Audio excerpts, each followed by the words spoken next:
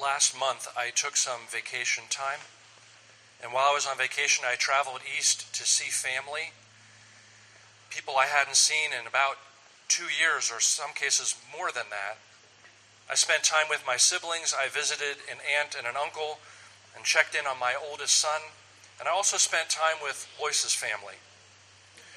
One evening, while I was talking to my father-in-law about traveling and vacations, we got to talking about a vacation that we took together 25 years ago when Lois was pregnant with our first child.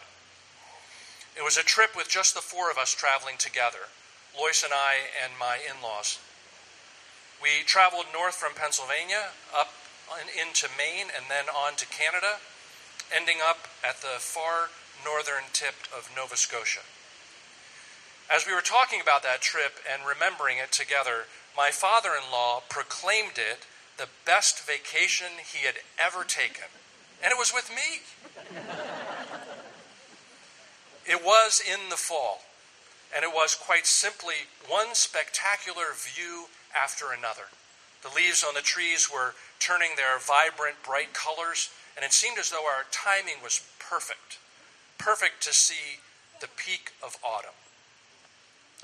We stopped at Acadia National Park, I remember, to see the sunrise one morning, which is always spectacular to see. We saw lighthouses along the rocky coast. It was all very memorable. At the northern tip of Nova Scotia is a national park called Cape Breton Highlands National Park. It is beautiful, and especially so in the fall. And while we were there, one of the things we did was to go on a hike in what seemed like a rather remote part of the park. As we hiked, one of the amazing things we saw was moose from not too far away. We were on a marked hiking trail, but looking into the distance well off the trail, we saw several female moose, cows, I think maybe 3 or 4. At first, we only saw the one that was standing, and then as we looked more carefully, we saw others that were tucked into the undergrowth. We continued walking, and then we came around a bend in the trail, and right in front of us was a male, a bull moose. It was not more than 30 yards away, standing there, right on the trail. It was huge. It was facing away from us, and I wanted to get a picture. So I slowly moved closer. I'm not sure how close I got before it turned its head to look right at me. And as it did that, it did not move off the trail, even as it registered my appearance behind it. It just turned and looked over its shoulder at me. Like I said, it was huge. Its rear end was as high as my head. I've read that a bull moose can weigh from 1,200 to 1,600 pounds. And I would not be surprised if this particular specimen tipped the scales at that upper end. So I stopped where I was, and the moose stood there looking at me, and quite suddenly I started to feel a little bit nervous. Especially since the moose did not seem to be nervous about me at all. I tried to take its picture then. The picture didn't turn out very well. Pictures don't turn out well when your hands are shaking, or when you're trying to keep one eye on your subject and the other eye on framing the picture both at the same time. Finally, after that lengthy look over its shoulder, the moose moved on down the trail and then off the trail and into the woods. It was the next day, I think, when we were driving our car in that same area that we saw another bull moose. This one crossed the road in front of our car. Again, probably no more than 25 or 30 yards in front of us. It too did not seem worried or startled by us. It simply trotted across the road, and when it got to the other side, put down its rack, bending its head forward a little bit, and continued on its way by moving directly through a small stand of sapling trees, snapping them off like twigs. They weren't twigs. They were trees. And the moose wasn't slow or lethargic. It moved quite quickly. And in that moment, the little bit of fear that I had the day before on the trail solidified into something more significant, something more clearly felt. I guess it finally sank in. These animals are not tame. They are wild. They are not slow. They are pretty fast. They are not necessarily passive. They can be active. They are not hesitant. They are forceful. I realized quite clearly then that I had been foolish the day before. I had been foolish. I had overestimated myself. And I had underestimated that huge wild creature just tens of yards away from me.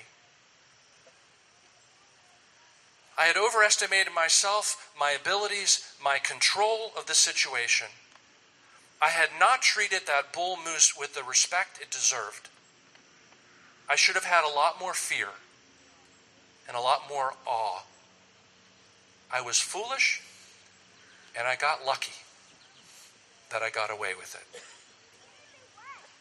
When the psalmist says the fear of the Lord is the beginning of wisdom, it feels to me like it may be talking about something similar to what I should have felt on the trail that day.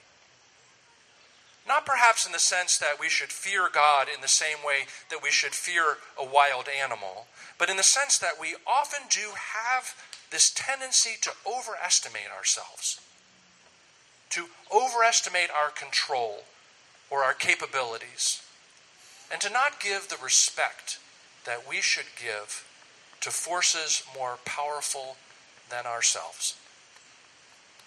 The fear of the Lord is the beginning of wisdom. In the psalm, the particular word translated as fear is not fear in the sense of being afraid. It is fear understood as reverence. That is to say, the reverence that we have for God, the respect, the sense of perspective in terms of how small and powerless we are versus how completely beyond our control or even our comprehension God is. That is the beginning of wisdom. Humans can be foolish creatures. We are prone to arrogance, to having this idea that we are more in control than we really are. And even though we are certainly aware that we are mortal creatures, we may live and act as if it is impossible that we will one day die.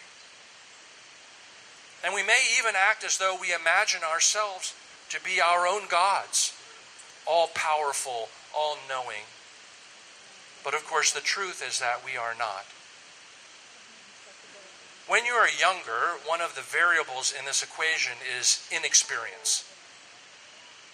When I encountered that moose, I was 25 years younger than I am now. Was I 25 years less wise as well? Probably, at least in some ways. But there's also this. We do have an urge, or at least a desire, to be courageous people. And generally speaking, courage is a good thing. But courage without perspective, courage without humility, is dangerous, even foolish. Walking up closer to that moose on the trail because I wanted a picture of all things was brave, and it was foolish. I was lucky nothing bad happened. Well, you were lucky that nothing bad happened, or I wouldn't even be here.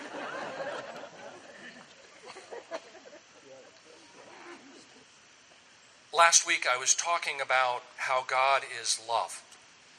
And in order to know God, we have to know and understand and commit ourselves to love. Reminding us that we know God as we love each other. As we love in truth and action. As we love without fear. Perfect love casts out fear is one of the statements included in those verses from 1 John chapter 4. In fact, the whole of that verse says this: there is no fear in love, but perfect love casts out fear, for fear has to do with punishment, and whoever fears has not reached perfection in love. And then today we have this verse, the fear of the Lord is the beginning of wisdom. How does that fit together? I think the answer might be something like this. We aren't called to a life of anxiousness or a life of tiptoeing around matters of reward and retribution, always worried about stepping on the wrong toes, always fearful of failing to live up to the holiness of God. We aren't called to that kind of fear. Fear that makes loving others feel so risky that it seems impossible.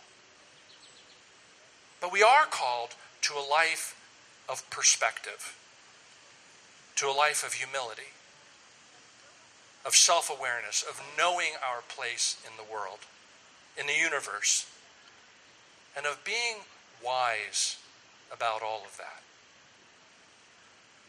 That kind of fear, reverence, respect, perspective, humility, keeps us on the path we need to be on, keeps us safe and steady, and allows us to have the focused kind of courage it takes to give ourselves to love.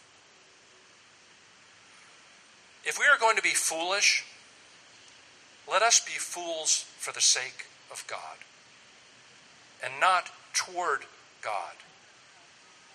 Or even worse, foolish because we are trying to be God.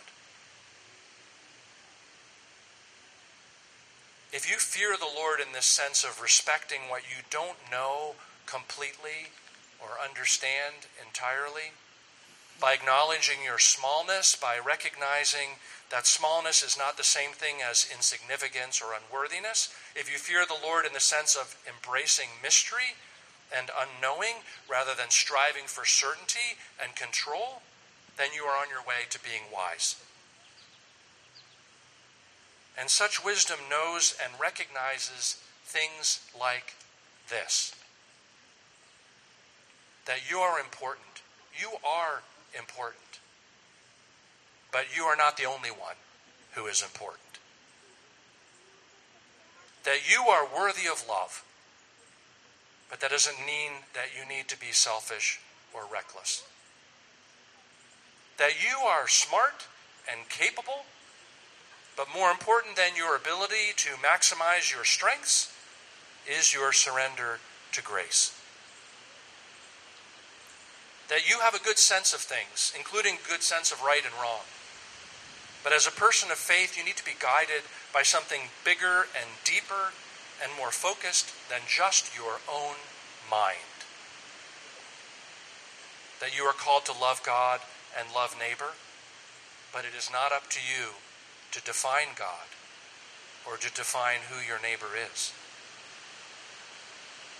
And that you know a lot, but that there is far more of God and of the universe that is still a mystery to you. All of which brings me to just a few things I want to say about baptism, especially to those who are being baptized today, but also to all of us. The decision for baptism is actually best made in a spirit of some uncertainty. That is, knowing that you are seeking to understand God, to walk with God in the example of Jesus, but you don't have it all figured out yet. And you shouldn't have it all figured out yet. God is love, but God is also mystery. Thinking about God should offer you some assurance, yes, and some sense of closeness and comfort, but also a sense of unknowing, of wildness and wonder. This decision for baptism is an affirmation of home, an affirmation of this congregation, this community, which has shaped you and instructed you and supported you, that this is home to you. But this decision for baptism is also a way of saying that you are embarking on an adventure, the complete direction of which is not entirely clear to you. You wonder. You have a sense of wonder, and that's okay. In fact, more than that, your wonder and your wondering is good. And it's good that God is bigger than your mind can comprehend. It's good that you don't have all knowledge, all the answers. It's good that you live side by side with the mystery of faith. It's a bit disconcerting, but it's good. Because wisdom isn't about knowing all the facts or even all the feelings. Wisdom often involves knowing that you don't know everything, but that you know enough to know that you don't know everything. And so you're willing to keep going on this journey of discovery. There is a constancy to God that invites us to trust. The gathering song for this morning, God of the Bible, put it this way: fresh as the morning, sure as the sunrise, God always faithful, you do not change. There is a constancy, but there is also still a cloudiness.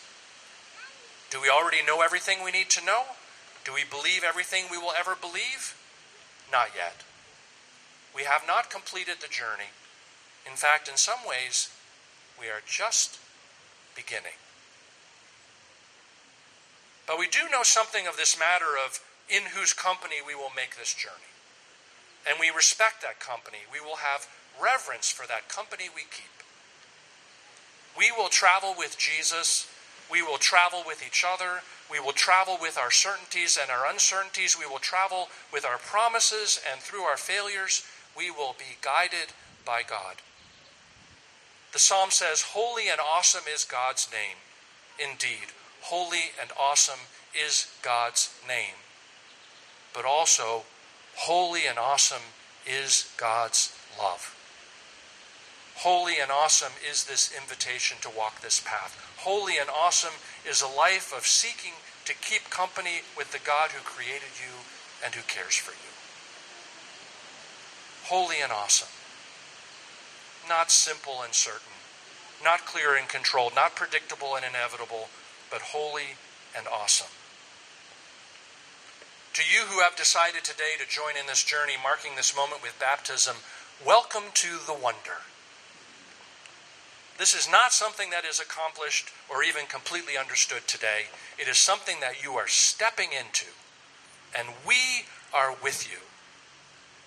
And we are delighted to be with you.